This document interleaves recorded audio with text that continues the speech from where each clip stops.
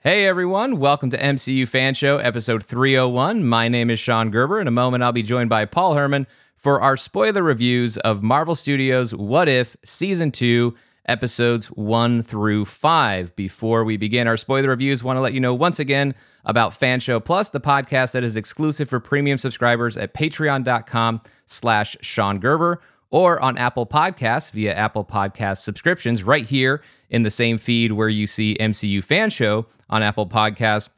And lately on that show, which covers all sorts of MCU news and topics, I've been delivering my first impressions of all these What If Season 2 episodes. So if you want episode by episode, individual episode by episode breakdowns of What If, you can find it on Fan Show Plus and all sorts of other MCU topics as well. So make sure you check out Fan Show Plus at patreon.com/Sean Gerber or on Apple Podcasts. Also, please make sure you're following us in those places you can. We are at MCU Fan Show on Instagram, Threads, and X, formerly Twitter. And if you're enjoying the show, we would greatly appreciate a rating and review from you on Apple Podcasts. It really does make a difference. So thank you so much to everyone who has already taken the time to share their review. And thank you in advance to everyone who is about to take the time to share their review. And now, on with our show.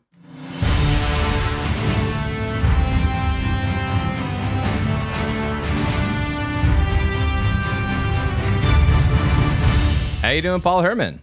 I am doing very, very well. I hope everyone had a Merry Christmas if you celebrate the holiday. And I did. My Christmas was not Marvel-less. I would say it was actually Marvel-less. It was. I got Loki and WandaVision seasons 1 obviously, in 4K for Christmas this year. I was very, very happy about that. That was very exciting. So now I haven't watched them yet. It's gonna probably be a while before I rewatch them, especially after I just rewatched Loki. But I definitely want to get WandaVision in because that's one of my favorite Marvel things maybe ever. And I'm hopefully to reorganize the room, the media room, because to be as short as I can about it, I gotta move a bunch of crap. They built this weird shelving thing in here. I want to put my TV where that shelving is, and I want to put a place where I can put all the Marvel 4Ks, out there in chronological order. That means First Avenger first, y'all. You heard me. Anyway, but put that out somewhere to display because it's just fun. It's fun to put that stuff out there, and so it's nice to have these TV shows to put in the in the mix with everything. And I look forward to, knock on wood, hopefully Marvel continue to put those 4K releases out because I love to have them and to show them out there because I have a little Marvel MCU little showcase of little nicky knack things with my Miss Minutes, my little Shield briefcase for box set and a Ant-Man helmet, etc. So I would like to put the movies over there too. So anyway, we'll see. But yeah, great Christmas. Hope everyone else had a great Christmas as well. Yeah, I will echo that. Happy holidays to everyone. Not quite Happy New Year. Might be by the time you're listening to this if you waited a couple days, but otherwise we'll catch up everybody with the New Year's wishes on our next episode. But we definitely have a lot to cover, even though it seemed like Paul thought we had all sorts of time today because he's telling you so much about his shelving rearrangements and furniture rearrangements in the media room. But you know what? Like Darcy, I respect the holiday wordplay or the Marvel wordplay with Marvelous and everything. I'm a tough Marvel fan to shop for because if I want it and it's Marvel, I get it right away because I am very fearful that if I don't get it, something's going to be sold out and I'm going to have to pay double on the secondary market. But my obsessions aside, we have, as I said, a lot to cover. We are going to do the first 5 episodes of What If Season 2. We're going to cover all of that in this podcast, and then we will follow up with the final 4 episodes of What If Season 2 on our next episode. And as I mentioned before you heard the music, if you want episode by episode, individual episode by episode breakdown podcast, that's available via Fan Show Plus. So you can check that out at patreon.com/Sean Gerber or on Apple Podcasts via Apple Podcasts subscription. So Paul, let's go ahead and jump right into it with the first episode of Season 2, What If Nebula Joined the Nova Corps, written by Matthew Chauncey and directed by Stephen Frank or Stefan Frank or some combination thereof. I apologize if I didn't get the name pronunciation somewhere in there. But this first episode of Season 2, Paul, I was a big fan of. I mean, the setup for this episode is essentially is that Ronan betrayed Thanos, similar to the events of Guardians of the Galaxy, except Ronan was much more successful in betraying Thanos in this one, much more lethal in betraying Thanos. And so Nebula was lost in space, stranded in space, left for dead, found by Nova Prime, who recruited her to join the Nova Corps on Xandar. And then Ronan showed up at Nebula's new home, ready to destroy Xandar. So Xandar makes the decision, made by, of course, Nova Prime, to shield the planet from Ronan's invasion. But that also means nothing comes in and nothing gets out. Xandar is isolated from the rest of the galaxy, the rest of the universe, and things don't go so well, or they're not going very well 5 years into this self-imposed isolation for Xandar. And how bad is it? Well, we open this episode with Nebula finding the dead body of our dearly departed Yondu in this scenario. And Paul, overall, I like this episode a lot. I was a big fan of it. I don't think it quite reached the levels. It was a nice opener for this season 2 because it wasn't certainly things got even better, right? The season got even better as it went on from this episode. What I love most about this is I absolutely love the concept of this episode. I love Nebula in this. This is a great spot for her. And I love that it's very unapologetically Blade Runner, but there's also a lot of detective noir. There's some Blade Runner. Yeah, but there's also like some Chinatown in this. Like there's a lot of crazy little influences that factored into it. And I really loved it from that perspective. I do think it kind of loses its way from a plotting perspective as it goes on, and where it was maybe trying to do too much within the span of a half-hour episode, which I won't really say that very often for What If Season 2. Overall, they've done an incredible job with how much they've been able to cram into these episodes without it feeling or looking like they crammed stuff into it. It all fits in very well and very naturally. So for me, Paul, this one was a solid, entertaining opening round for the season that was just really more of a taste of what was to come. Yeah, so I'm going to say right now about a majority of these episodes that I've only seen the first 5, and kind of echoing what you say, that way I get it out now so I don't have to repeat it for the other episodes.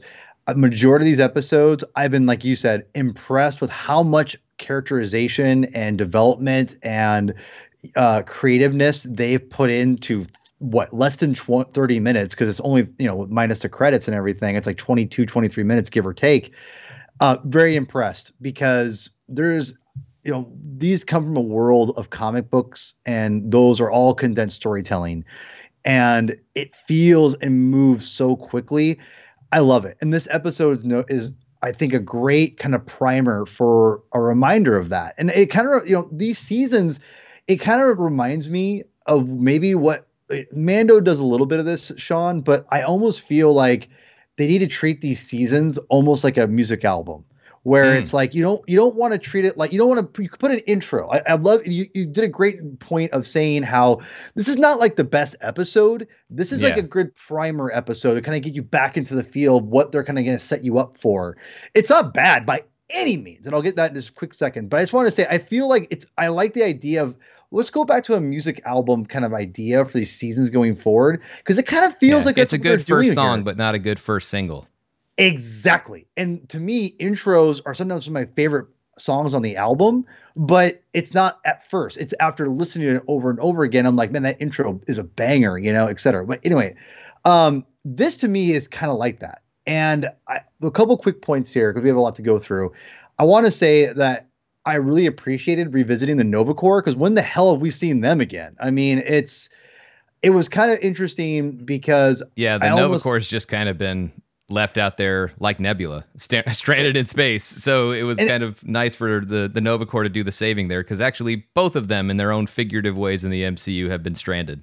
Although Nebula has been handled very well in the MCU, one of the great MCU success stories overall. Oh, for sure. MCU's enhanced the character overall and has made her relevant in the comics now, and it's much better version than it was originally. So the Nova Corps, I love the Nova Corps. I like the MCU version, but I'm a big fan of the Nova Corps from the comic books. And Richard Rider's my boy, and I grew up with reading, New Warriors. So I want the Nova Corps to have a bigger presence. It's interesting. I will say I almost think, because this obviously has to be vetted through, Kevin and everyone. There's I will say, if you want to know more how the MCU is going to handle it going forward, even though I know they're kind of extinct now, quote unquote, I will say it's interesting to see how they look at this Nova Corps a little bit deeper through this episode. So if you want to know more about how they are being treated or acting like, in a different kind of setting, this is it, which I thought was interesting, to be honest. I appreciated that aspect of it. I love Nebula. Nebula is such a great, fascinating character in this MCU version. No matter what version multiverse you put her in through the MCU, it's always going to be really fascinating and interesting. She's amazing to look at. She's the voice. I always get her and the comic writer, because of Karen Gillan. Karen. It's not Karen. It's Karen. Karen Gillan is such a great actress, and she's so good in this role. I'm not even sure if it's her, but either way, it is her. Yeah. If it's her, yeah, it sounded like her, so I thought it was her. This is great. The Blade Runner stuff is so on the nose, but it's whatever. When you're doing these I episodes, thought it was on the nose until we got to the third episode with all the Die Hard stuff, but it's not as on the nose as that, but it's pretty close. But look, I don't think it needs to be. I like the way that they approached it of, yeah, we're going to pull from this, and we're not going to be sorry about it. Like, we're going to go ahead. They go hard. And we're absolutely going to do this. We're not pretending or trying to say we've sprinkled in and been slightly influenced by this thing. We are clearly influenced by this thing, and that's what we want to have. But there's also, there's a little bit with the Nova Corps. There's a little bit of Judge Dredd in there as well. Like, it's not all straight up Blade Runner. So there's some other pieces to it. But yeah, I thought the way that I thought the way it started, the way it threw us into that world was really, really incredible. And thematically, because Paul loves his themes, I liked the idea of this being a situation of Xandar's own making, that like in their effort to protect themselves, they've put themselves in this awful position where everything has descended to being in the state that we see it in through this episode. So I very much appreciated, and just getting us into that world, right? Howard the Duck taking full advantage of all the chaos to go ahead and run a casino where we see Groot and Meek, and we see Drax very briefly, not really a main part of the story like Groot, or of course Korg being a bigger, more prominent character in this story. And I like that. I like that we get some of the Guardians characters that we would expect to see on Xandar, but also a couple of other characters like Korg and Meek, where it just totally makes sense for them to be there. And we've just wanted to see more of that team up. Granted, we got some of that stuff in Thor: Love and Thunder, but to have another setting for that here, I really liked. And then the initial plotting, I thought was simple and straightforward enough. I didn't know like the information storage capabilities of Yondu's arrow, but you know what? I'm not going to push back on it. So if that's where she gets the schematics to find out what's going on, and Korg is the one who uncovers what it really is, this source code for this data core or whatever for the shield generator for Xandar, I will go ahead and take that. We've only got a half hour, so I'm okay with all of that from a plot standpoint. I also, Paul, liked bringing Yon-Rogg into this story, and Jude Law does do the voice for this. Not that I can't say that in the last, now almost 5 years since Captain Marvel came out, I can't say I've been really itching to see more of Yon-Rogg in the MCU, but I actually liked that character enough as an antagonist in Captain Marvel, and so seeing a way to have that finding a use for that character again.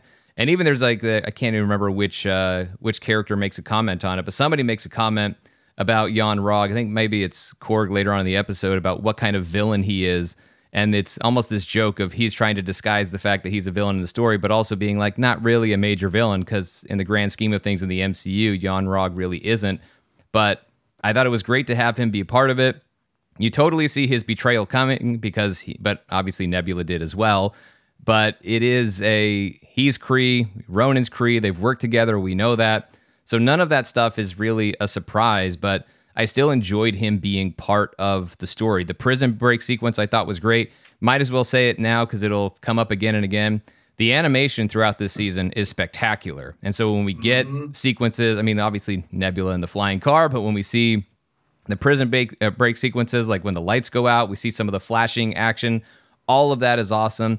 I think the back and forth between Nebula and Yon-Rogg is also really great and kind of does make me want to see Karen Gillan and Jude Law bouncing off of each other in live action somewhere in the MCU. I don't think it's going to happen, but now I actually have some interest in that because I really thought that the way they played off of one another, and as far as I don't know that they actually recorded together, they probably didn't, but you would think they were in the same room together based on, I thought, the quality of their performances. So you already know that we can't trust Yon-Rogg. His betrayal, you see it coming a mile away. So does Nebula. It's all part of her plan, as it turns out. But I like seeing the character again.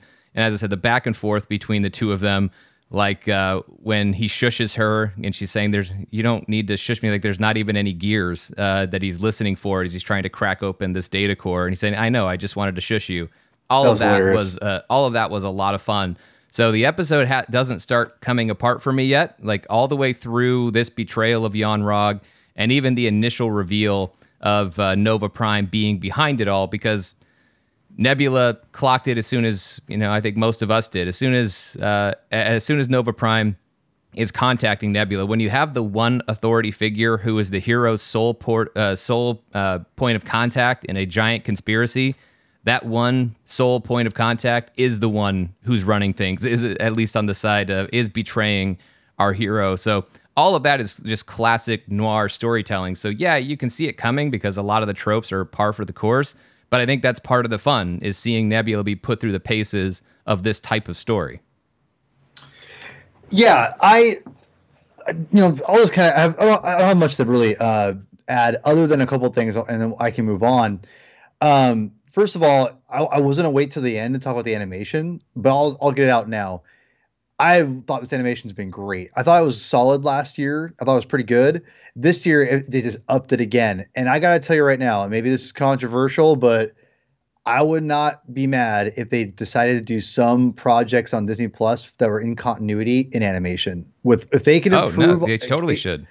Yeah, and I think this should be their way of, like, I know animation's kind of like not everyone's cup of tea, it's, whatever, et cetera, et cetera. But I'm just going to say this right now. I think there's ways to introduce characters. I think Captain Carter was a really, really fun, interesting way to put her in that cameo in Multiverse of Madness. I think they should use these character models in this animation style, since they've already developed it and you don't have to spend a lot of money with R&D for a whole new thing. They could totally do this as another way to create Marvel Studios special presentations. Yeah, exactly. And I think this is where you can get around maybe some of, like, the aging a little bit in certain areas, and still have projects out and still reference them through the other, movies and whatnot. And it's still there. It's still, because this really has, I thought, been very impressive, and we'll talk more about it later, but I just want to echo that. I would love to see movies and special presentations on Disney Plus like this to help further the plots of different characterizations, introduce characters maybe to see if maybe how audiences take them. I mean, I'll be honest, a Moon Knight series in animation with, I would be mad about that, to be quite honest, because I feel like that would work, and especially in the tones and things like that you want to do. It'd be interesting. So anyway, to kind of finish up on this episode, I echo pretty much everything you're saying. It's not the most efficient story ever, but again, for what they were doing in that short amount of time is, I thought, pretty solid and pretty good. What really did it, what made me love it, and made me go, God, I wish we had this instead. And you're gonna roll your eyes at me. Nebula with the fin, with the Yondu fin on her head. That, dude, that looked like, when I saw that, I'm like, God damn, why didn't they do that? But that's effing genius, because she looks incredible. She does, yeah. I was like, damn, dude, like, why are we wasting this crap on Kraglin and put this on Nebula? Way better. So anyway, I think maybe it's just because of that fin against blue, like we see with, although Nebula's not just entirely blue like Yondu was, so it doesn't necessarily create the exact same look. But no, it looks great. I don't disagree with you at all there, but I also think that Nebula I think Nebula is just a stronger character, obviously, than Kraglin. No disrespect to Kraglin. I'm a fan of Kraglin in the MCU. Yeah. And obviously respect Sean Gunn's contributions also as the on-set Rocket in the MCU. So much love for Sean Gunn. But I think that for Nebula just stood apart. And so much of her character arc, wow, now I really digress.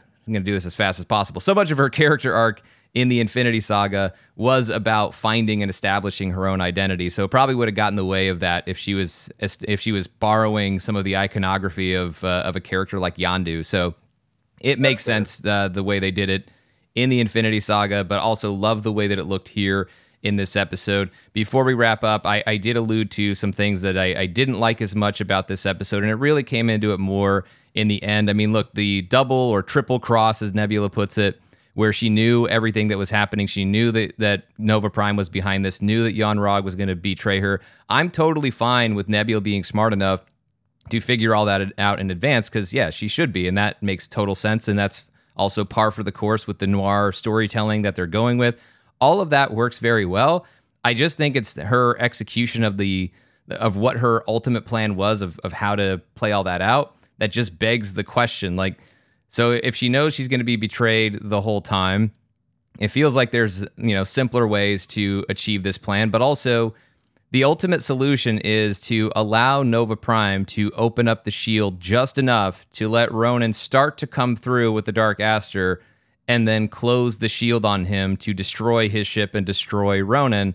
And it just begs the question of, like, why didn't they do this the entire time? If this was the only trick they had to do was say, oh, Ronan, we're going to go ahead, rather than let things descend into chaos for 5 years, you would think at some point early on in the process, they would have thought, let's pretend to surrender and then close the shield on him. And I feel like there are enough characters in this world that would have been smart enough to figure that out a long time ago. So I didn't really love that solution to it.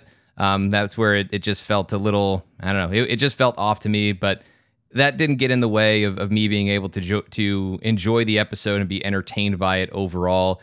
And of course, loved seeing Nebula actually be able to confront Nova Prime. And I love that Nebula, as a character who was long manipulated by Thanos, now manipulated by Nova Prime, actually found some truth in that oath that she took as a member of the Nova Corps, and maybe a truth that others have forgotten or grown too cynical about, that even though she can be cynical and say, this is Xandar, all we have here are problems, or whatever, paraphrasing what she said back in the opening of the episode, I think for Nebula to find herself through that and her own path towards, her own path to the light and everything that's part of that oath for the Nova Corps, I thought was really great. So a strong opening for a season that would just get better and better.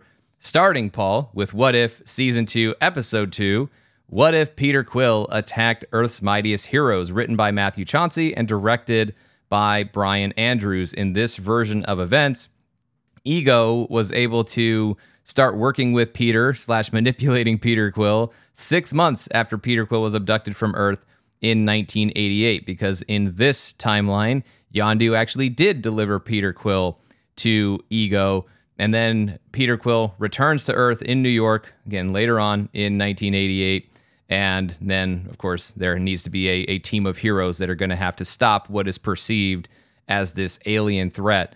This episode, Paul, I thought was really great. I thought the plot was very tight, very succinct. It just worked really, really well. But where this episode really came to life for me, I mean, look, creating the new team was great. Having King T'Chaka, having Hank Pym, Ant-Man, having Bill Foster as Goliath and Lawrence Fishburne. I mean, it's just crazy. I don't want to become so used to this that I lose the sense of appreciation that we all should have for the fact that legends like Michael Douglas and Lawrence Fishburne are lending their voices to a Marvel animated series. Like, it's just crazy. It's still crazy that that's a thing that happens. And I know that we don't get every live action actor voicing their character in this, but we get most of them. And it is pretty incredible that this is a thing. And it does speak to the power of the MCU. It speaks to the respect and gratitude that these performers have. Because look, they're not making the same money on this that they make on the live action movies. So for them to be willing to do this, it speaks to, again, how happy they are to be a part of this. And I love it so much. But this, getting away from that point, back to the meat of this episode, having that new Avengers team, or they're not yet called Avengers in this. Of course, Thor is a part of it, because Thor's a lot older than everybody, so he would still be around in 1988 and just be Thor that we know for the most part. But Paul, what really separated this episode was the initial bond between Hope Van Dyne and Peter Quill, and the fact that them finding both of these characters at similar ages, but also at a similar moment in their lives of each one having recently lost their mother, and the way they connect through that, and the way Hope is able to use that to empathize with Peter Quill and see that he's not the threat that the adults, the grown-ups are seeing, was incredible. And then we go into, there's two other emotional beats that are happening simultaneously. Michael Douglas and the conversation that he has with, as Hank Pym, and the conversation that he has with Peter Quill at Peter's mother's grave is unbelievable, and just helping this kid process this grief. And Hank Pym maybe trying to do a better job with that than maybe he feels he's done with his own daughter, with Hope, maybe learning from some of the things that maybe he didn't do as well, or feels like maybe he didn't do as well, that's affected his relationship with his daughter. And then also, we have Howard Stark talking Bucky, the Winter Soldier, down from taking the shot on Peter Quill. And yeah, he has to name drop Steve Rogers to do it.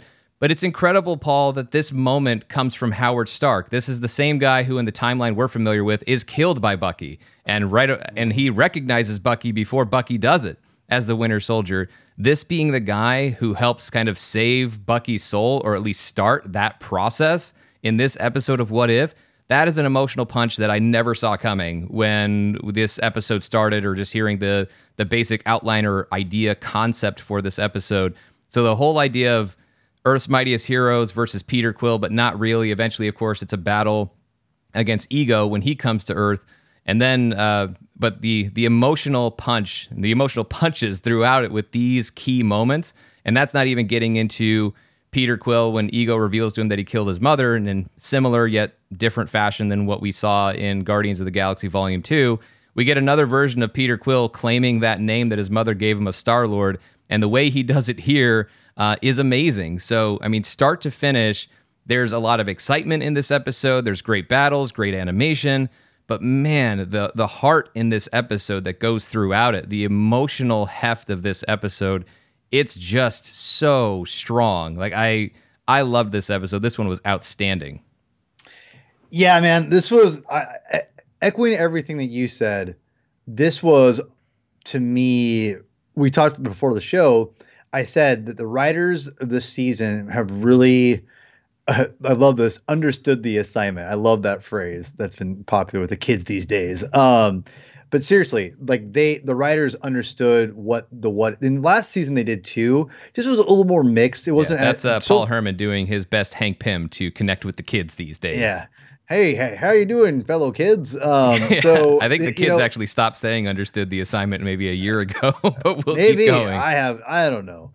But regardless, they did. And they understand, I think, what's so fun about the multiverse. And there's people will complain that Marvel's multiverse saga is bad for a lot of different reasons, or it's mixed or whatever. And I think why they should just abandon it completely. The problem I always say is that there's a lot of fun and a lot of great stuff you can do in the multiverse. It has to be the right stories, right? And I think these what if stories really, in my opinion, do a great job this season, especially. I've only 5 episodes in, but so far, for the most part, these have really shined what makes what if and the whole multiverse idea work and function. And this episode by far is, I think, one of the best examples of why. Because if you can, going back in time and just a little bit of manipulation through, continuity, you can get all these pieces together in a very creative way and tell a very interesting story. Like the whole Hope and Peter connection. When they started talking, I was like, damn, I'm like, they did it. Like, you're crossing things together that makes sense. Like seeing Bill Foster as Goliath. Great. That was we never got to see that. Like, again, like we're seeing things play out how we never saw, but we get to see it like in a different way. But that's what happened in some aspects. So it's really fun to see it all together and have a weird Avengers team or whatever, right? Like there's so many cool aspects of it. When Winter Soldier came on to this episode, I was like, damn, man, like they went hard. And I love the idea. I love this idea of regardless of who it is, this powerful being that's a kid, all of a sudden like terrorizing the world. And all of Mhm. a sudden, all the biggest bad of heroes have to team up to stop them, stop him. And it just, there's something really fascinating about that. So just that premise alone, just on a very basic sense, is interesting. When you add all the intercontinuity together, it just enhances it. And that's why the continuity and the MCU connected universe has always been a strength. And people can argue whatever you want, because in the end, a good story is a good story, and how it's told is always going to trump the continuity behind it. That is always going to be the foremost thing that will make it successful, for the most part, anything. And the fact they were able to get the Captain Marvel, I mean, like it's so much fun. Like all that just adds to a really interesting story, and that's all I really can say. I love this whole makeshift Avengers team through the ages, and having that all make sense with that really cool ego, the powerfulness of or power level of Peter Quill, Star-Lord. Yeah. Adding to the list of legends in the voicing in the episode. I mean, Kurt Russell is ego in this. Like, it's just That's crazy, dude. That's crazy. And I'll end on this. I just want to say that this was probably a really, and again, I've only seen 5 episodes. This is probably the best 20, like 30, what I'll say 30 minutes for the sake of it. 30-minute episode of a start to finish merging things together and give me a complete story. It just shows you the power of like how a short amount of time when someone can has less is more. People argue this all the time. I'm going to say this right now. This shows you how less can be more, and why maybe sometimes a 2-hour movie isn't always going to work when you can have a shorter length time. You can condense things. This is a great example, I think, of that, how not to always 30 minutes, but how less can be more, and you can really do a lot in a little time. Yeah, no, it's definitely more about what you do with the time you have than how much time you have. I mean, ideally, you still need some amount of time to be able to tell a story like this, but they do an outstanding job with this. When it does kind of carry forward, maybe it doesn't show up in as central of a way, but I think if we're looking at a recurring theme throughout the season, redemption seems to be part of it. I mean, that's the first thing that the Watcher is talking about. I don't think we've mentioned the Watcher yet. Jeffrey Wright, good as always, as the great as always as the Watcher in this. But I think that Nebula had her redemption story. We kind of see this for Peter Quill to an extent. He has done some bad stuff. Obviously, he's a kid being manipulated by his celestial father, so he's not really responsible for it. But nevertheless, we know that because Thor tells us, like, the other realms have fallen, so it's not like this stopped right here with the first attack on Earth. It's already been an ongoing problem, and that's where they become Avengers, right? Thor says they have to go off and avenge all the other things that are happening, because even though Peter Quill ultimately is able to take out Ego, it's just Ego's human kind of body form. The planet is still out there as they have a new mission to go off and take out that version of Ego at the end of the episode. But it's also redemption, or pointing in the direction of redemption, for Bucky Barnes as the Winter Soldier, with the way that Howard Stark is able to reach him. So there's a lot of stuff that I just absolutely loved about this episode. And there's a lot of great humor, too. I mean, Hank Pym's summary of the team, referring to the Winter Soldier as silent but deadly, that was funny. And that maybe says a lot more about my sense of humor, but nevertheless, I thought that was funny. There's a lot of good stuff. Also, when he's trying to feed Hope lunch or dinner or whatever that was, trying to count potato chips as a vegetable. That was really funny.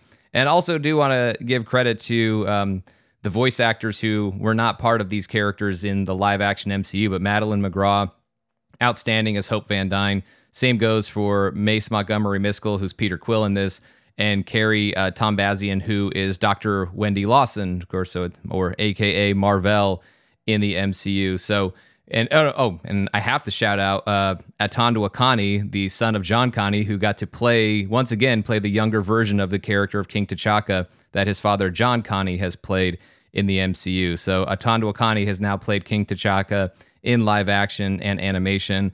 Just really cool to see all of these different elements coming together, but also a character like Hope Van Dyne to be put in this very unique position, and the way she's able to connect with Peter Quill. Again, while all the adults are talking about what to do out of fear, Hope actually lives up to her namesake in the way that she tries to connect with Peter Quill and that's where the story starts to take a turn towards a much more positive outcome. But just such an outstanding episode. And a few Thorisms for you, Paul, in this episode that I'm sure you enjoyed. I mean, you get a great For Asgard from Thor. You get a By Odin's Beard in this one. So lots of great Thor talk, Thor speak in this episode as well.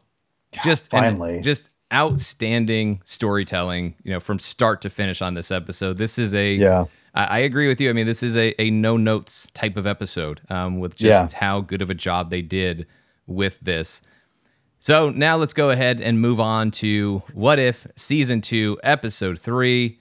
What if Happy Hogan saved Christmas? Now, Paul, when I saw this list, I mean, the Peter Quill episode was on my most anticipated list. When I just saw the list of episode titles, the Peter Quill episode was on my list, but so was this one. And it was dropping on Christmas Eve. So a Christmas Eve episode for What If Happy Hogan Saved Christmas.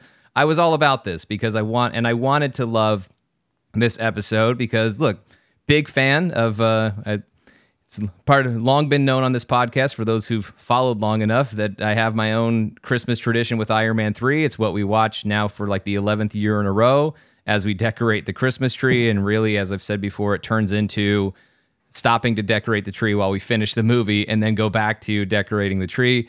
Big fan of course, Hawkeye in 2021, giving us another Marvel Christmas tradition. And then in 2022, the Guardians of the Galaxy holiday special. So we needed something in 2023, and we got something really great with What If Happy Hogan Saved Christmas, written by A.C. Bradley and Matthew Chauncey, and directed, of course, by Brian Andrews. And I love that the Watcher, like many of us, loves the holidays and starts talking about 'twas the night before Christmas, and then we see chaos at Avengers Tower, and we are very much circa Avengers Age of Ultron time period with the Iron Legion and all of that stuff. But we see, before we get to any of that, there's a battle happening in the tower. We get Avengers in their Christmas costumes, including Steve Rogers dressed as an elf. That was awesome. Fighting some new super-powered monster. Who is that going to be? The episode will reveal it later. We will flash back to 2 hours before with Happy Hogan and Iron Legion with an assist from intern Darcy, working for college credit to help set up the Avengers Holiday Gala. Really funny back and forth stuff here with Jon Favreau and Kat Dennings as their respective characters of Happy Hogan and Darcy Lewis. They are so much fun. And of course, the whole thing over nicknames of, who's Sparrow versus Puffin versus Eagle versus whatever. All that stuff I thought was really, really funny. And then, as I said before, if episode 1 was unapologetically Blade Runner, this is even more unapologetically, completely unabashed. We're not hiding this even remotely. This is full on Die Hard with Avengers Tower standing in for Nakatomi Plaza, Happy Hogan standing in for John McClane, Kat Dennings apparently standing in for Reginald VelJohnson, as she shouts out later in the episode. But Sam Rockwell as Justin Hammer doing his best Hans Gruber.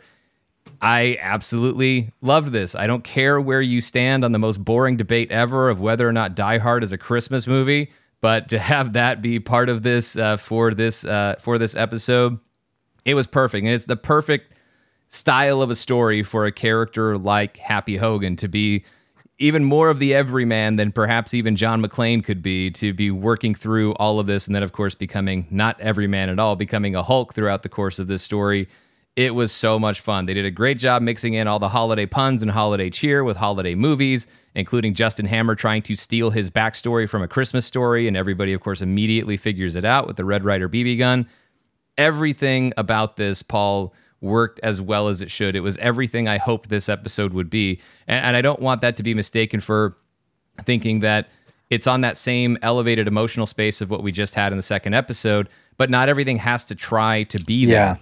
And this one just was the fun holiday episode, and it absolutely delivered in everything that it was trying to do.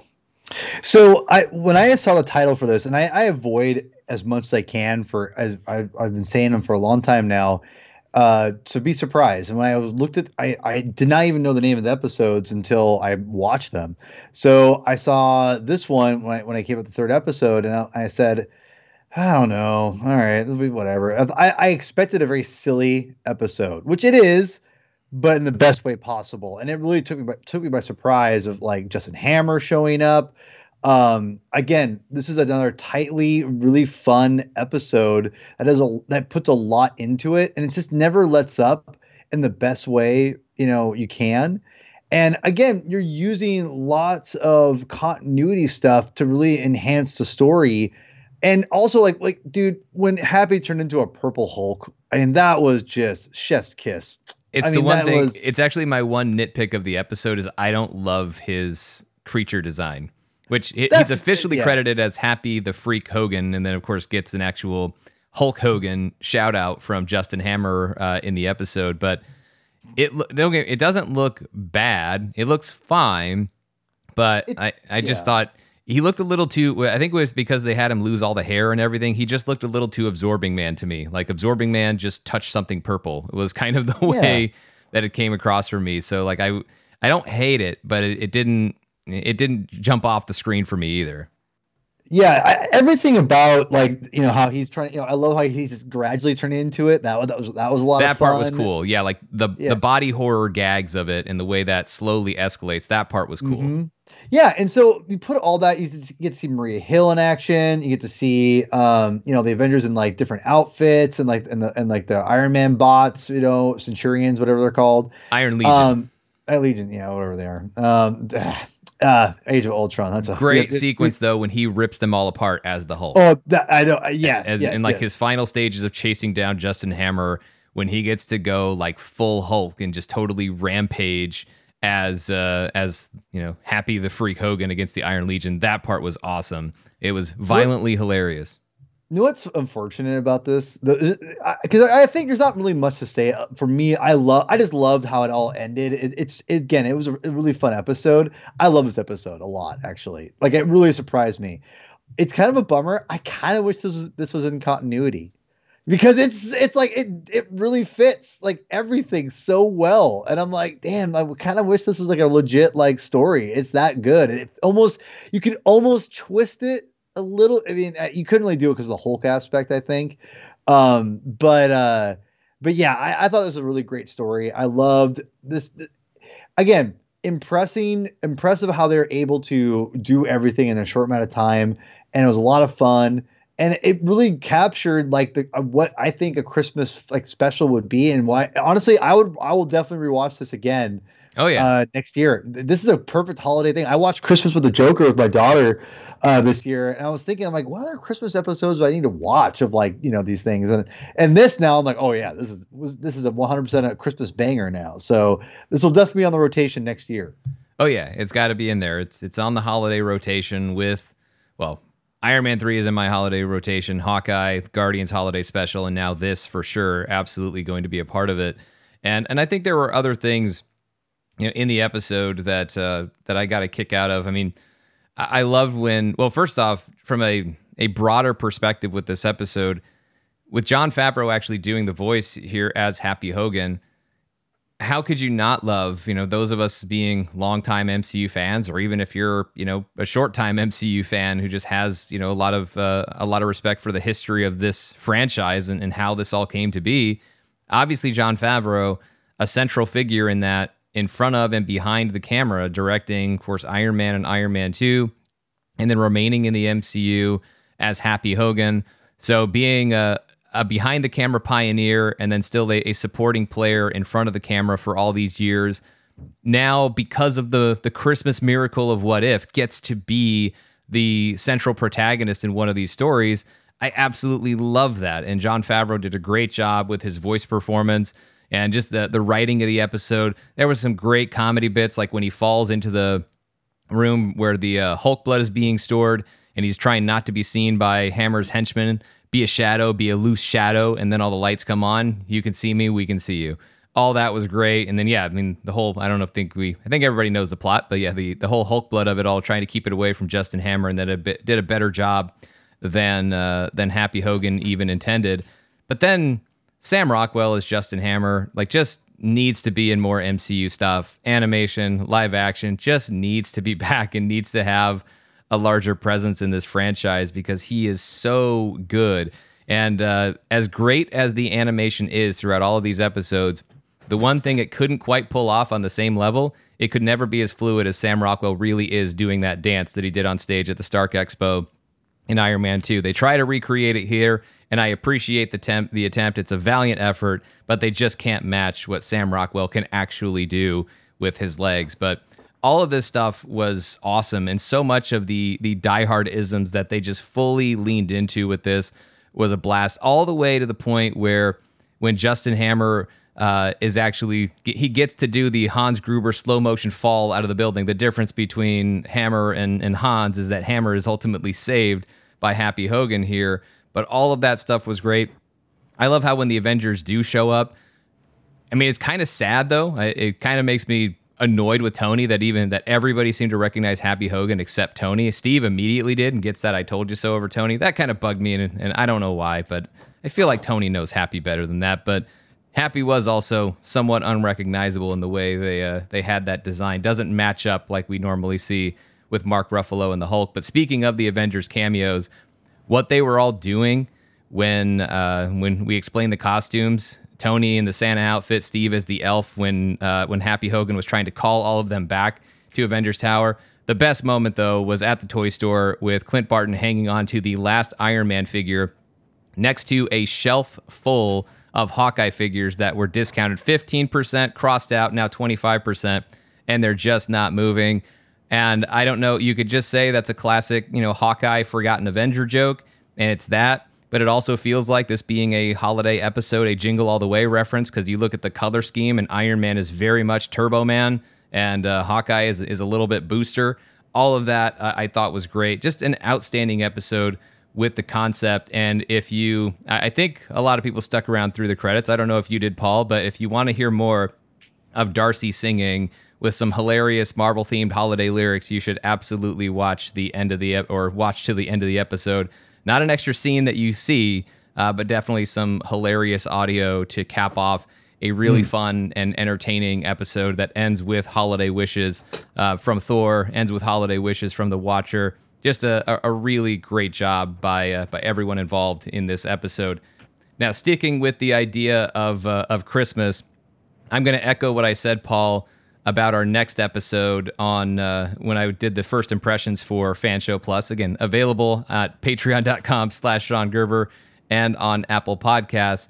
So we have the 4th episode of this, which is basically an Iron Man and Gamora themed episode, mostly Iron Man, more on that as we go on. But what if Season 2, Episode 4 is what if Iron Man crashed into the Grand Master? This one written by A.C. Bradley and directed by Brian Andrews. This episode, again, echoing what I said on Fan Show Plus. This episode is literally and figuratively a regift because it was supposed to be part of Episode 1. It didn't get to be part of it because of some production delays. So it has been regifted to Season 2, and it is about as exciting as a regift. I wouldn't call it a throwaway regift or a regift that has to be regifted again. I will go ahead and hang on to it because there are enough things that are entertaining about this episode. There is a lot of outstanding action with the Mad Max / Death Race / Twisted Metal / Mario Kart racing scenes that we get a couple of times in this episode, especially the last one. All of that stuff I really like. There's definitely some humorous moments in this episode, but also not all the humor totally lands for me because it just feels like it's nonstop quips, and I am somebody who is very pro quips in the MCU, but even the ones that were here, humor being subjective, just a lot of the things and a lot of the references of how many different green characters can we call Gamora, a lot of that stuff just ended up falling flat for me. It didn't land like a lot of the other jokes throughout most of the MCU in its history, including other episodes of What If before and after this one. But I also think that this episode bites off more, not even biting off more than it can chew, biting off more than it even wants to chew with the emotional arc for Gamora, because that's really what we're uncovering here is the Gamora from the Guardians of the Multiverse in Season 1. Where did she come from? What was her story? We never got that. It arrived in this episode, except that it's not really her story. It's Tony's story that is supposed to uncover this huge, pivotal, emotional character arc moment for Gamora.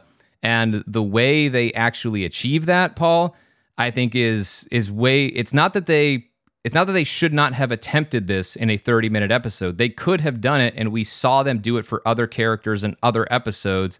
They just weren't investing enough time in it in this episode. They weren't spending enough of the 30 minutes that they had dedicated to this emotional plot point, and it just wound up being, I thought, really underserved, especially when we already saw Gamora have a much better version of this arc throughout her time in the MCU.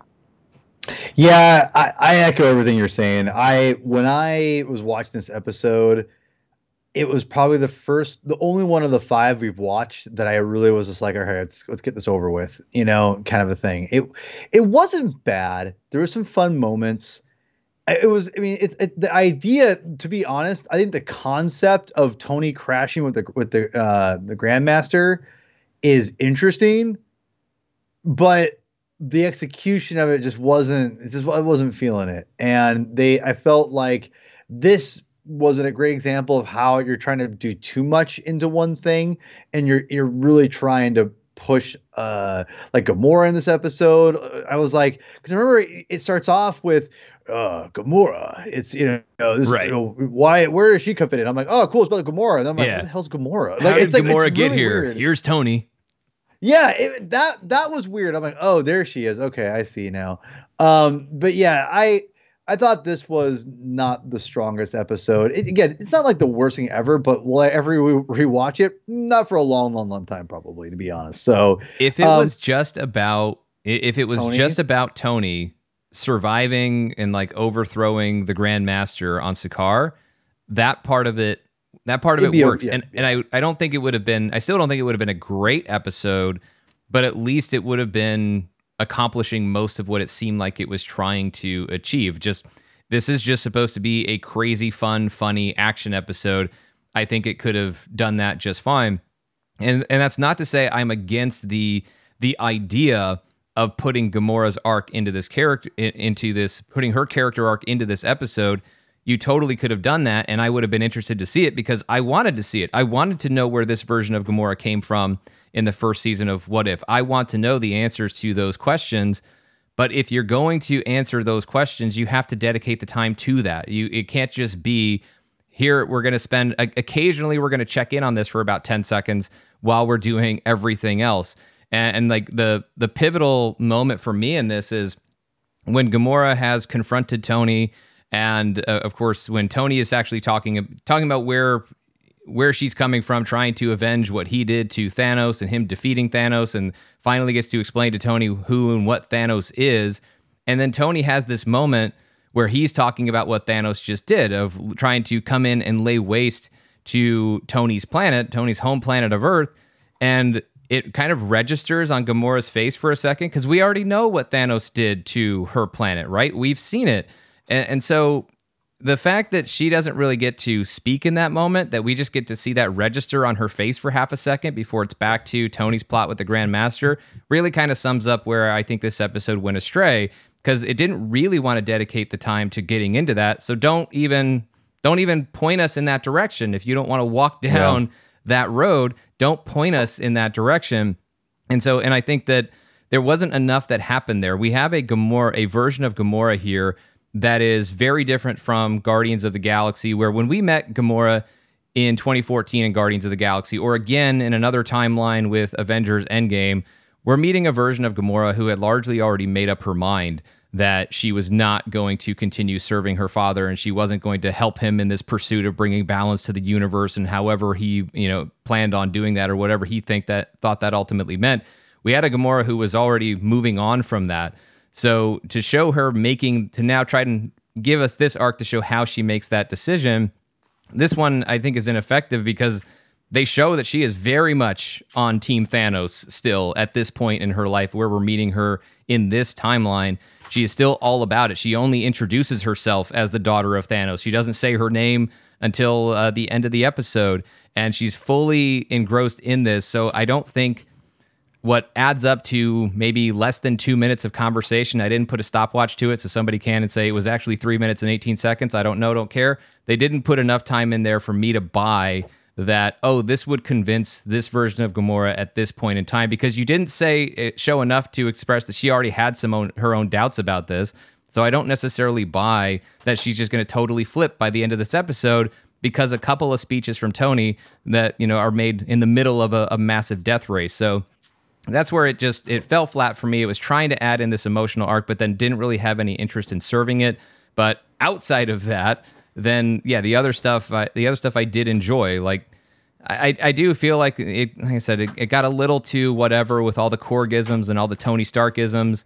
But I thought Valkyrie was really fun in this episode, and her becoming King of Sakaar at the end of the episode I thought was really cool. Visually, I thought a lot of the action in the racing was all really, really fun stuff, especially the moment where Tony's armor becomes his second vehicle in the death race. Like, that was awesome. I really loved that part of the episode. And of course, Jeff Goldblum was, as entertaining as he usually is in Grandmaster. Again, maybe a little too Grandmastery, a little too Goldbloomy in some of these moments with all the repeated "ooh" sounds he just kept doing over and over again throughout the episode. It's like they just had all these little cuts of Jeff Goldblum making these sounds into a microphone, and they're like, we got to put him in somewhere, so animate this, and they just did over and over again. Maybe the highlight of the episode is just Rachel House being back as Topaz, who is always so much fun in Thor Ragnarok, and she, I think, probably steals the episode more so than anyone. She was really great, especially when they're doing the big drop off in the second big race, and everybody's freaking out about it. And her reaction to it is complete joy and excitement, but it's her version of that, which is her just saying, that was awesome. So that was definitely a comedic highlight of the episode for me.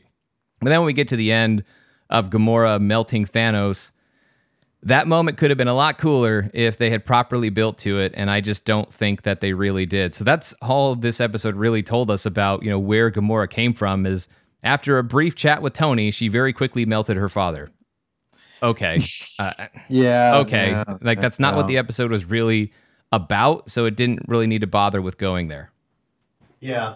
I really, I echo everything. The one thing I'm going to add is I almost didn't even think that was Jeff Goldblum, because it was almost too much, to a point where I'm like, this can't, like, it almost like, oh yeah, this can't be him, because it just sounds way over the top, and it almost like his voice even sounded like he was trying to like do something different. I honestly thought it wasn't him. So the fact that you just confirmed that, I'm like, that was kind of this whole episode though, because and I'm no disrespect to Mick Winger, who does the voice of Tony Stark on this, but has been doing the voice of Tony Stark on What If, as far as I know, the entire time, and so like has done a really great job. But I think it was just the overall structure of the episode where everything was just so extra, because even Mick Winger has done a pretty good job of not being like extra Tony Stark, because I think also the writing has been good. But look, this is the same creative team. I mean, AC Bradley and Brian Andrews,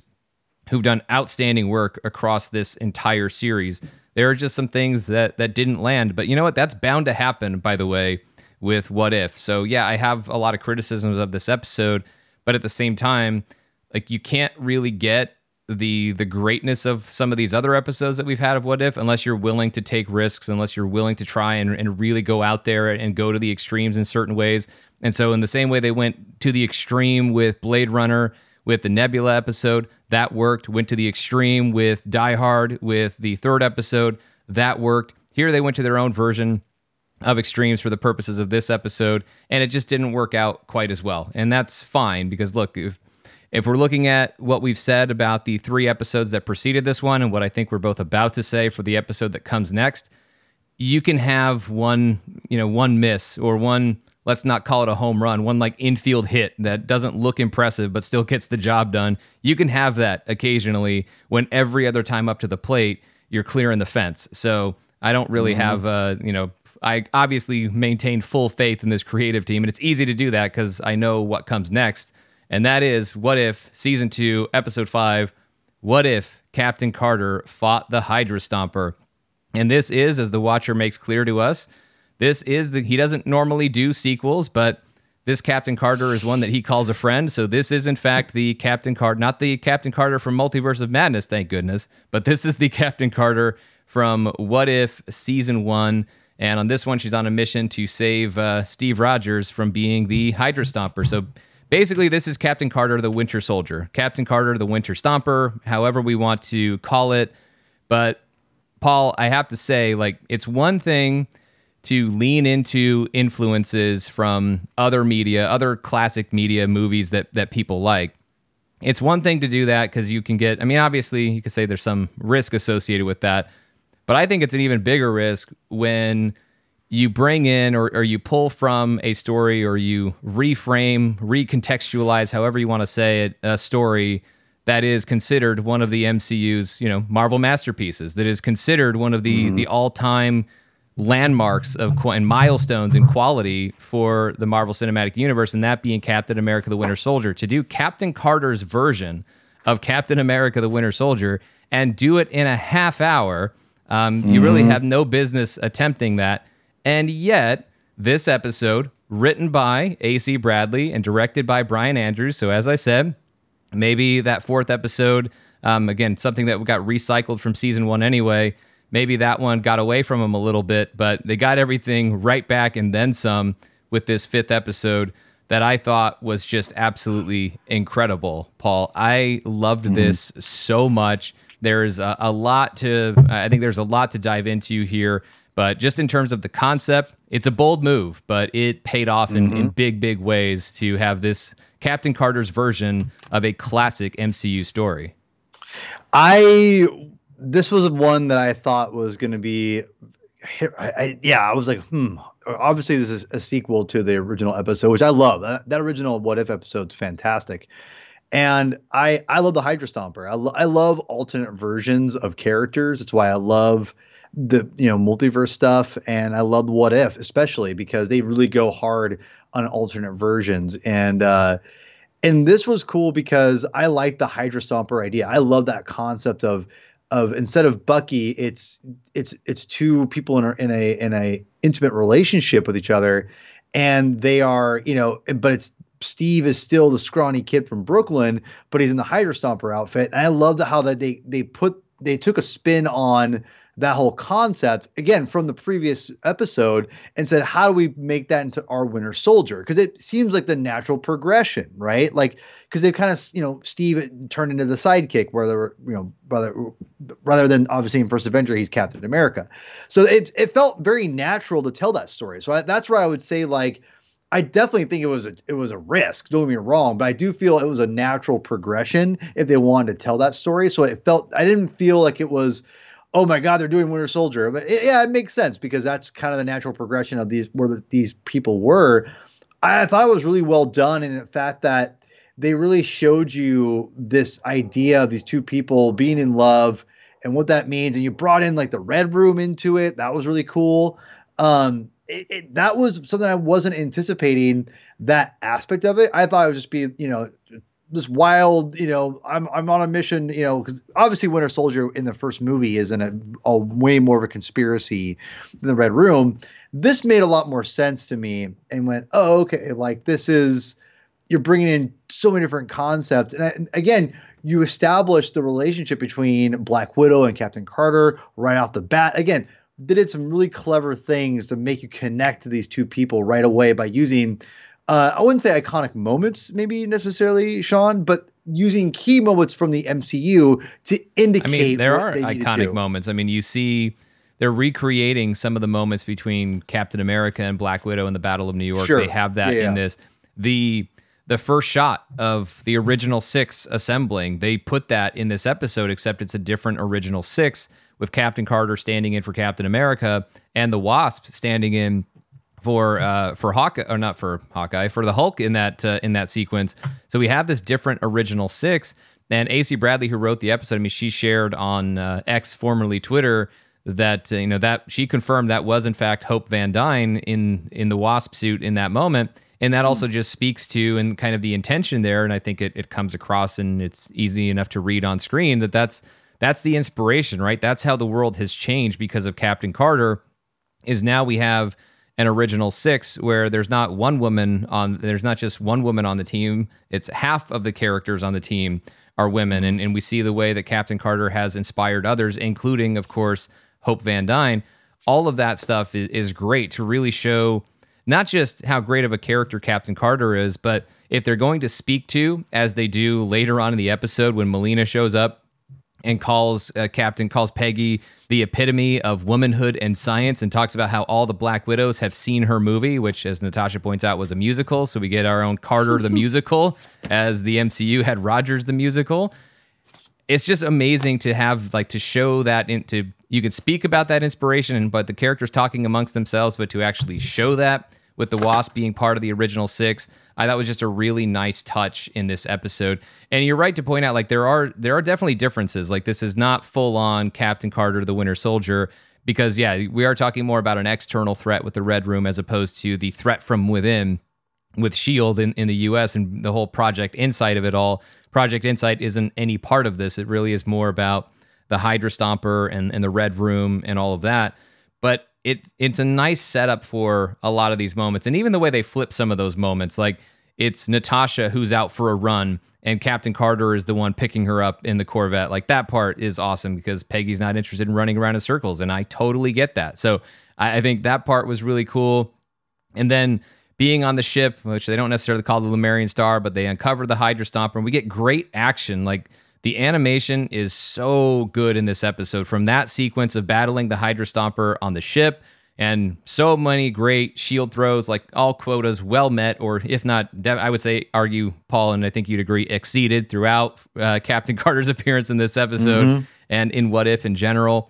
Amazing job with all of that. But then when they get to the creepy Sokovian hideout town where they end up meeting up with the Red Room, and I know I'm jumping ahead a bit here, but when they get to that action, all of them taking out these, Stepford people robots looked amazing. But then my favorite part about the action in this episode was really more of the, Natasha versus her fellow widows fight, and Natasha versus Melina. All that stuff was so good, and what I thought that did a fantastic job of doing from an animation perspective is it really did capture, from an action perspective, what set Captain America, the Winter Soldier, apart from the rest of the MCU in 2014, and kind of went on to become the calling card, especially of what the Russos would bring to the MCU with their action, even as things kind of got scaled up, and then, of course, inspired other intense action sequences in the MCU. But the intensity, that visceral nature of the fight scenes in Captain America, the Winter Soldier, I thought they did a great job of portraying that and recapturing some of that in animated form in this episode.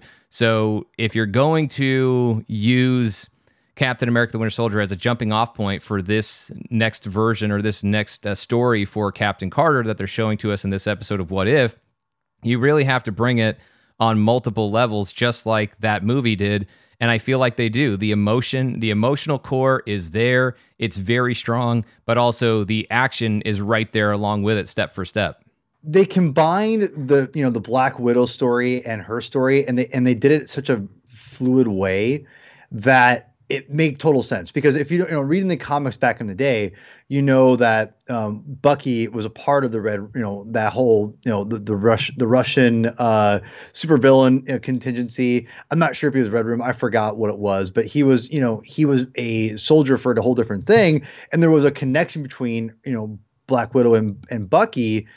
And in this, in the MCU, we don't really have that. That's not really what happens. Again, I need to rewatch Winter Soldier. It's been a minute. The thing is, what's cool is about this, it kind of feels back to like at least a little bit of a callback to that, Sean, because there's a connection between the Hydra Stomper and the Red Room, which I thought it felt very natural, and that it felt like a great progression of these two characters. And that's where I think that I thought was really impressive. And again, what makes What If so special is something like this, because you're having these two characters, they're connected, and you establish them, and their connection to the overall story is so perfectly fits perfectly that you don't really like go, oh, they totally just cram these two things together, willy-nilly. It's a very smooth transition, and they play off each other so well that it all just makes sense. And I really want to say it's really impressive, because from the get-go, they established these two people's relationship, and then it just is naturally connected, and it makes me. I love Bucky being a president, like all that stuff is or secretary, excuse me. I loved all Secretary of State. Yeah, and I love that all their connections was there.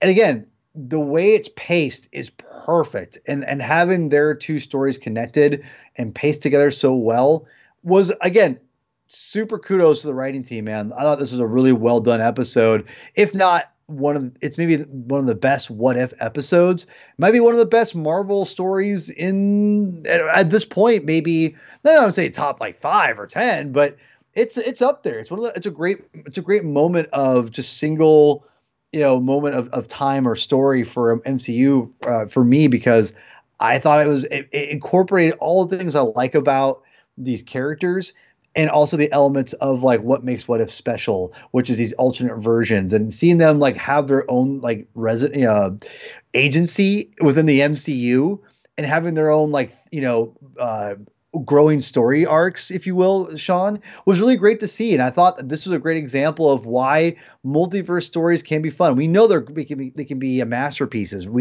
Trust me, we've got on and on about the Spider-Verse movies. Those are masterpieces. And this is not that level, but it just, to me, it highlights why people other than Spider-Verse can make it work, and make it work well when you have something like this. Yeah, I think this was just such an outstanding job of the way they did it. And yeah, I think what you're saying about the Winter Soldier in the comics, I think in the comics it's more KGB. In the MCU, it's much more Hydra.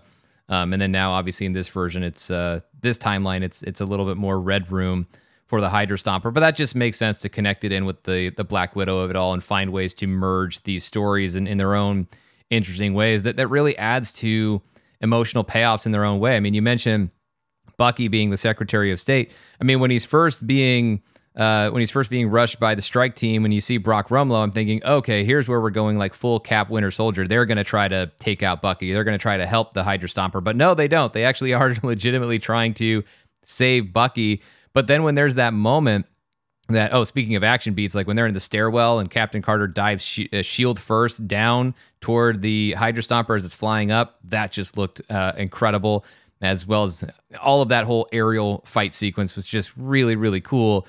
But a great emotional payoff there is when you get to that moment where Black Widow has a shot at the Hydra Stomper, and Bucky stands up in front of it and tries to reach Steve, and even says he's doing for Steve what he knows Steve would do for him. And we know he's right. We 100% know he's right, because we saw Steve do exactly the same thing throughout the Infinity Saga, really starting with Captain America the Winter Soldier, or frankly, even before that, in Captain America the First Avenger. Like, we've seen Steve stand up for Bucky over and over again. So it's so great to see Bucky in this timeline returning the favor, although he doesn't even know he's returning anything. Like, this is just him doing the right thing and trying to do right by his friend and save his friend. That was awesome. And then when we get into other emotional payoffs, like, I know it was still part of the manipulation, but I do think there's honesty in that conversation. There is some truth that Steve Rogers, even though he hasn't been cured of being the Hydra Stomper, him saying what he said to Peggy in their conversation in the gazebo, which again really brought in with the whole 1950s setup, it looked and felt very Westview. It was very WandaVision-esque there for a second, obviously in its own context, in its own way. But in that conversation, and Steve talking about why he kept going on missions afterwards, that so he could just kind of try and convince himself, lie to himself that Peggy wasn't really gone. You can look at that and say it was all a manipulation, but I don't think so. I mean, yes, the manipulation was still there. There was some strategy, but that strategy was being enhanced by and was more effective because Steve was tapping into some truth in his feelings. Even if he didn't have them at the surface, he was pulling it from somewhere real. And so having Peggy and Steve have that connection in that moment of connection in this story, as well as, of course, the sacrifice at the end where Peggy finally gets through to him, but that just sends the message to Steve, at least doesn't send that message. That's not what she wants him to do, but ultimately inspires his decision of how he's going to try and stop the Red Room, which I'll have more to say about in just a moment. All of that stuff I thought worked really great, but merging this story with Black Widow and doing it in a setting that completely recontextualizes the relationship between Natasha and Melina, that was the big emotional surprise I thought of the episode. Captain Carter fighting the Hydra Stomper, you can just imagine the dynamics that's going to create between Steve and Peggy, because we understand that relationship very, very well in the MCU. But we've only really seen the relationship between Natasha and Melina characterized and portrayed one way in Black Widow, and here we have something that is radically different. And we see a version of Melina, like we saw something there, something redeemable in Melina and Black Widow, and it ultimately kind of comes to fruition by the end of the film. We never get there with this version of Melina. And this is a version of Melina who appears to have taken over the Red Room, because in this version of events, Natasha didn't just think that Dreykov was taken out in an explosion. She actually killed him with assuming Dreykov, I don't think they mentioned the name, but mentions killing the leader of the Red Room with a corkscrew to the carotid artery. So in Dreykov, presumably that was him, in his absence, it appears Melina has taken over or has otherwise ascended in the ranks for the Red Room.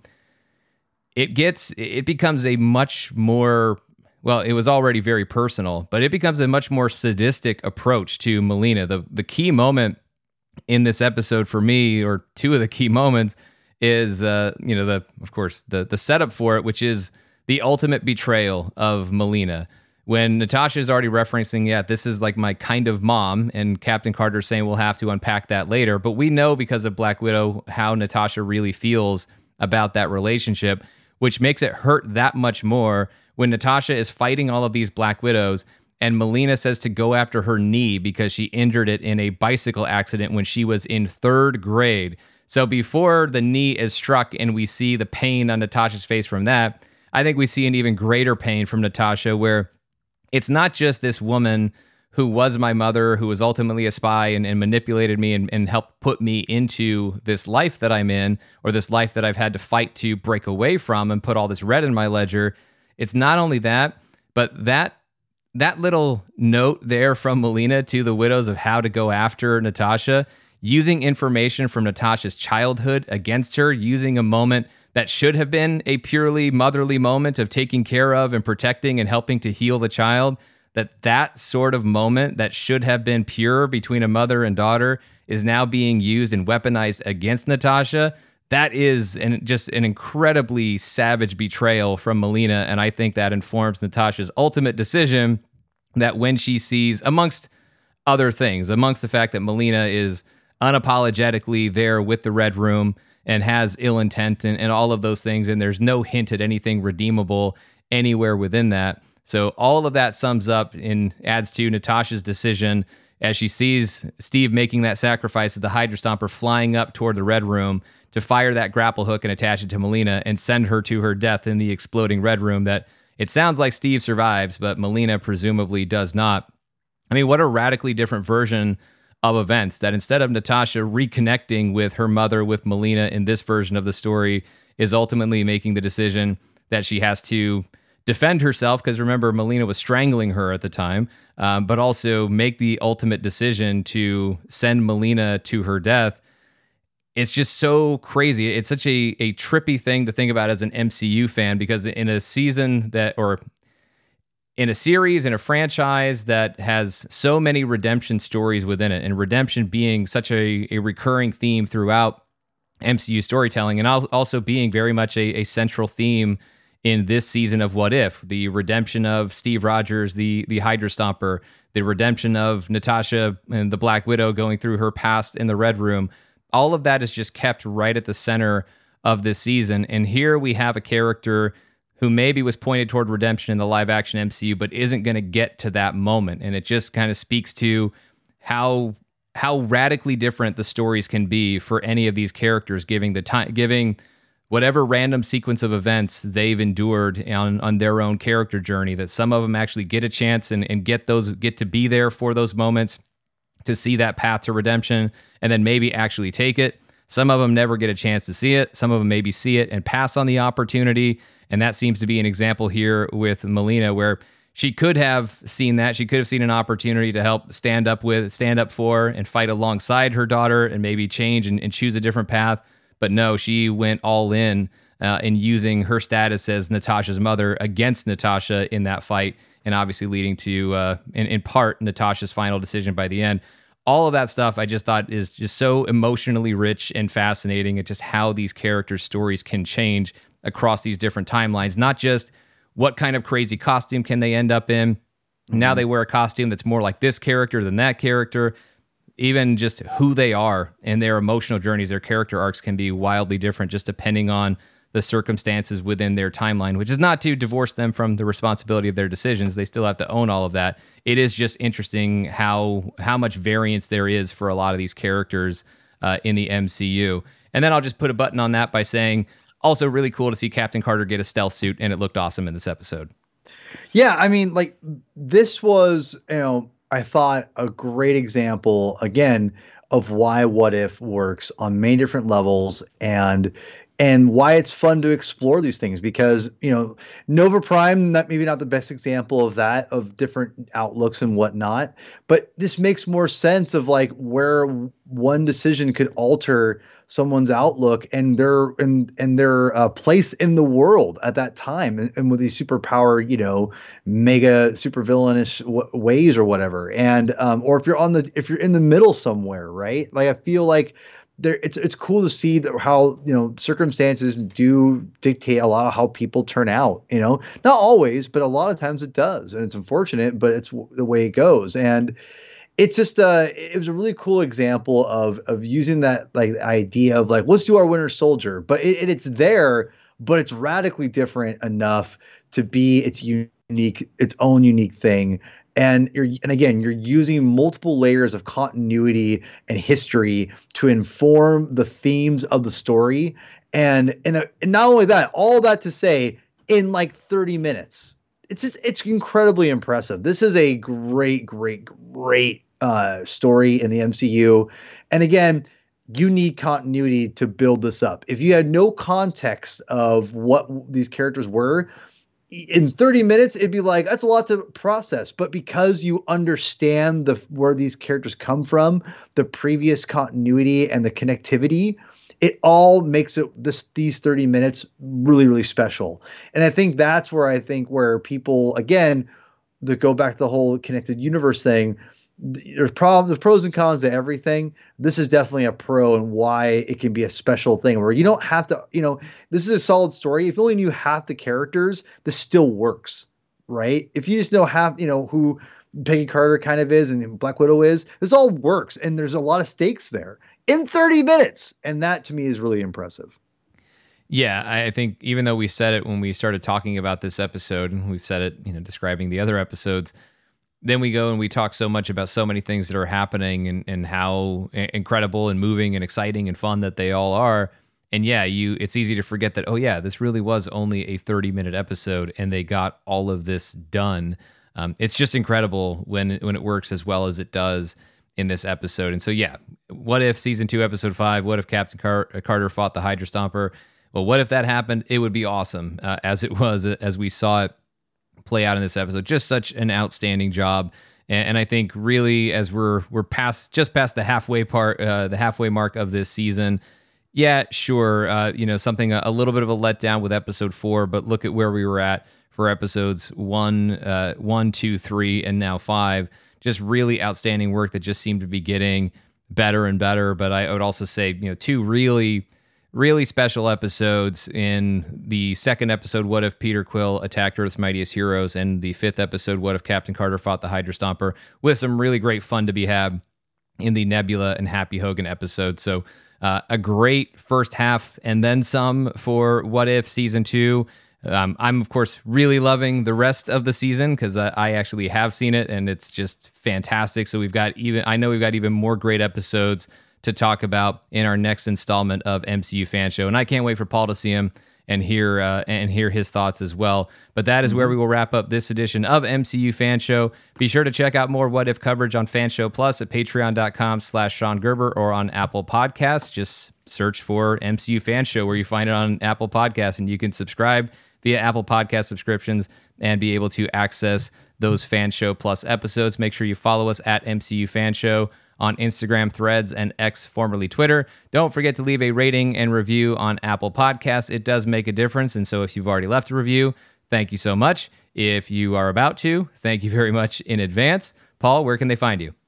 Find me on X, formerly Twitter, at Herman22 with 2 N's, aka P-Thug. go and please subscribe to my comic book channel, YouTube channel, I should say, The Comic Binge. We focus all on comic books. We do some fun things, like we're going to be reviewing the Aquaman Lost Kingdom movie for Comic Books at the Movies, where recently we just read. I didn't reread. I read it.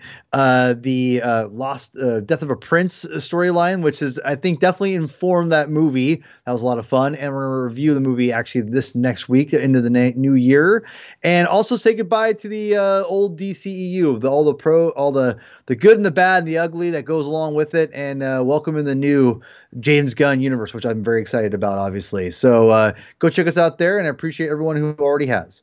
And you can follow me on Instagram, Threads, and X, formerly Twitter, especially if you want to see Paul and I fight about Major League Baseball and competitive balance, at Mr. Sean Gerber. So for Paul, I'm Sean. Thank you so much for listening. We'll see you next time.